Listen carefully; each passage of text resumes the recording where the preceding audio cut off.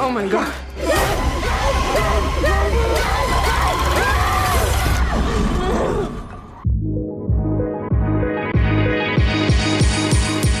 Michael and Danny, thank you so much and welcome to the For Your Reference podcast. Oh, we're very honored to be here. Let's get it.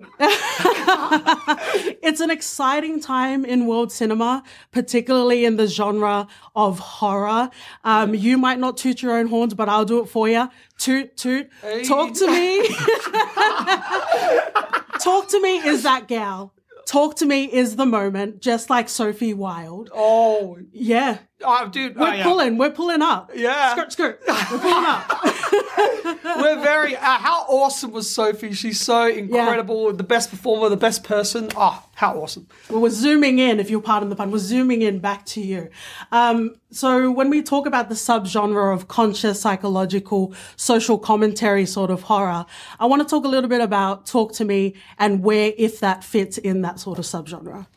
Yeah. Which subgenre specifically? Sorry, of the like psychological social commentary. Yeah. Well, yeah. It's all got to do with like even the phrases that the hands say. It's like talk to me. You know, I'm lonely and broken. I just need someone to talk to, and I let you in, even if you're bad for me. Whether it's drugs, or alcohol, or sex, like I'm letting you into my life. I'm letting you into my body. I think that there's like an over-reliance and even like a glorification of vices, like especially on social media. Insta stories at 3 a.m. Yeah, lots of sneaky DMs. But yeah, so like it's all just very personal and meaningful to me, and then like was just expressing how I was feeling at the time of writing it. And we wanted the film to work as a horror film, but then also as a drama film at the same time. So we wanted to work on both levels. And we wanted it to not be just be like a splatter film or something like that. We wanted the script to have meaning and it to be layered. Because that's the movies we like watching. The stuff that's like, oh, well, a lot of thought went into this, you know. That's the stuff we love watching. That sounds so stupid. Yeah, well, thanks. I want to talk a little bit about the tone. Like, horror is so expansive and you can play a lot in that sort of space. You have the serious sort of films, Hereditary. Also, shout out to Babadook as well. Yeah. He worked on the Babadook. I do my homework. And then you also have the really camp sort of horror, like Jason X. Yeah. Shout out, Suit Your Beanie. Hey. And my personal favorite, Seed of Chucky. So I want to talk a little bit about distilling. Chucky? Oh my God, is that the one with his son? Glenn? Guess again, Daddy. Glenda? That's my name.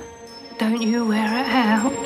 Oh, Get in there. Yeah, my Glenn gosh, Glenda. and then he had a kid. That's right. Oh, how awesome. Yeah. Before its time as well. It was like a non-binary puppet. Yeah, absolutely. Yeah, oh my God, that movie was awesome. I love Seed of Chucky. Yeah, that was I wish we had the time. I really wish we had the time. But can we distill the tone of what you were looking for in Talk to Me? Yeah, we love it when films are brave enough to like jump around between tones. Like we love Korean cinema and Bong Joon-ho and Memories of Murder is our favorite film. And the way that it like balances different tones, whether it's comedy and drama and even suspense and horror in that film, we're really inspired by that. And we didn't want our film to just be like one note. We wanted it to be like, there's horror in there, there's comedy in there, the drama's in there. We wanted to be able to have the freedom to jump. Because that's what life isn't just one emotion, you know. Yeah. Life isn't just scary or just funny or just sad. It's a balance of everything. And We're laughing, we're crying, exactly. We're having a good time. Yeah. And that's the good thing, like about like say Bong Joon-ho, like he gets you on side with the characters because you like them so much and they're funny. You know, it's like making relatable characters. So then when you know the bad stuff does happen, you're on side with them more. That's what we were trying to do. We're trying to balanced genre. That's what we're attempting to do. This guy, useless. Sorry.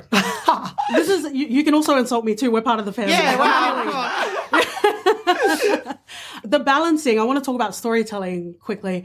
There's a sort of going and committing and going, if you'll pardon my language, full balls to the wall, or also refraining a character for a higher sort of impact. How was it balancing that? Yeah. Well, we like shot some of the more extreme stuff even more extremely, and then we peeled it back in the edit. Yeah. So there's like one scene where like a character goes to hell, and that scene used to go for like 2.5 minutes, and we cut it down to 20 seconds because it felt like it got too crazy and it was a bit like off-putting, or it felt exploitative, or it felt like a shock horror for just shock horror's sake.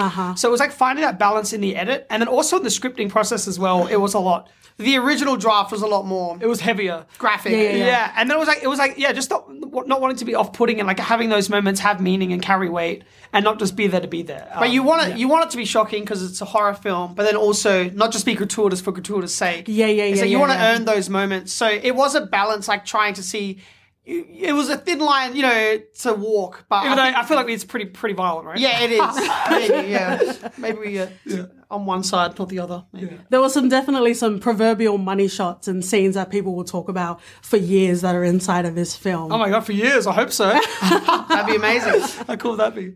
Whether it's a personal belief or specifically in regards to Talk to Me, is there a balance between creativity and accessibility? There's a big conversation about going independent. Is it giving them that Hansel and Gretel sort of crumbs along the way, or is it just letting it open for interpretation? Yeah, we love everything to be open for interpretation, and there's so many meanings, so many different parts of it, aspects of it that we just want people to be able to interpret it. Although, in some interviews, we start talking too much about what it means to us personally, but we like for it to be open and mean whatever it's going to mean to anyone. The other hand's just out there. White people shit, man, I tell you. I know my brown people don't play with that shit. Oh, right. Yeah. Well, we have our friends Tamani and John, and they would. So it's there was so many different characters are based on people that I knew. And there was our friend's older sister Nellie, who really raised us and helped us grow up and pushed us. I saw it. That's such a gorgeous video. I cried 3 times, by the way. Oh, did you really? Oh, wow. Yeah. It meant a lot to us as well. That was capturing our Sundance experience. But it just felt like a dream that Nellie, who raised us and helped steer us to filmmaking and not the other side, which was the wrestling and beating the crap out of each other. Yeah, she really helped us, and she always spoke about Sundance. So the fact that she lived there and we hadn't seen her for 10 years, and then we were able to see her at the premiere, it was awesome. But even she said, "Why would anyone do the hand?" Well, there you go. There's that brown connection. But when we come up, we all come up together, and it's such a gorgeous, beautiful moment. I want to thank you so much for your time and wrap up with our final question. We finish our reviews with a recommendation. So what would you pair with Talk to Me as a double feature? Oh, it's a good question. Oh. Let Me In. What's that? Nice. What movie is that? Oh, Let the Right One In, you mean? No, what was the American version? It's Let Me In, right? Oh, Let Me In. I think Let the Right One In is better. Actually, they're both really good. Sorry, yes, I agree. Let the Right One In or Let Me In? If only just for title's sake. Talk to Me, let the right one in or Let Me In.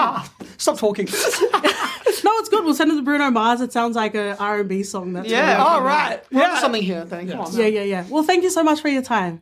Thank you so much. Cheers. Thank you. Nice meeting you.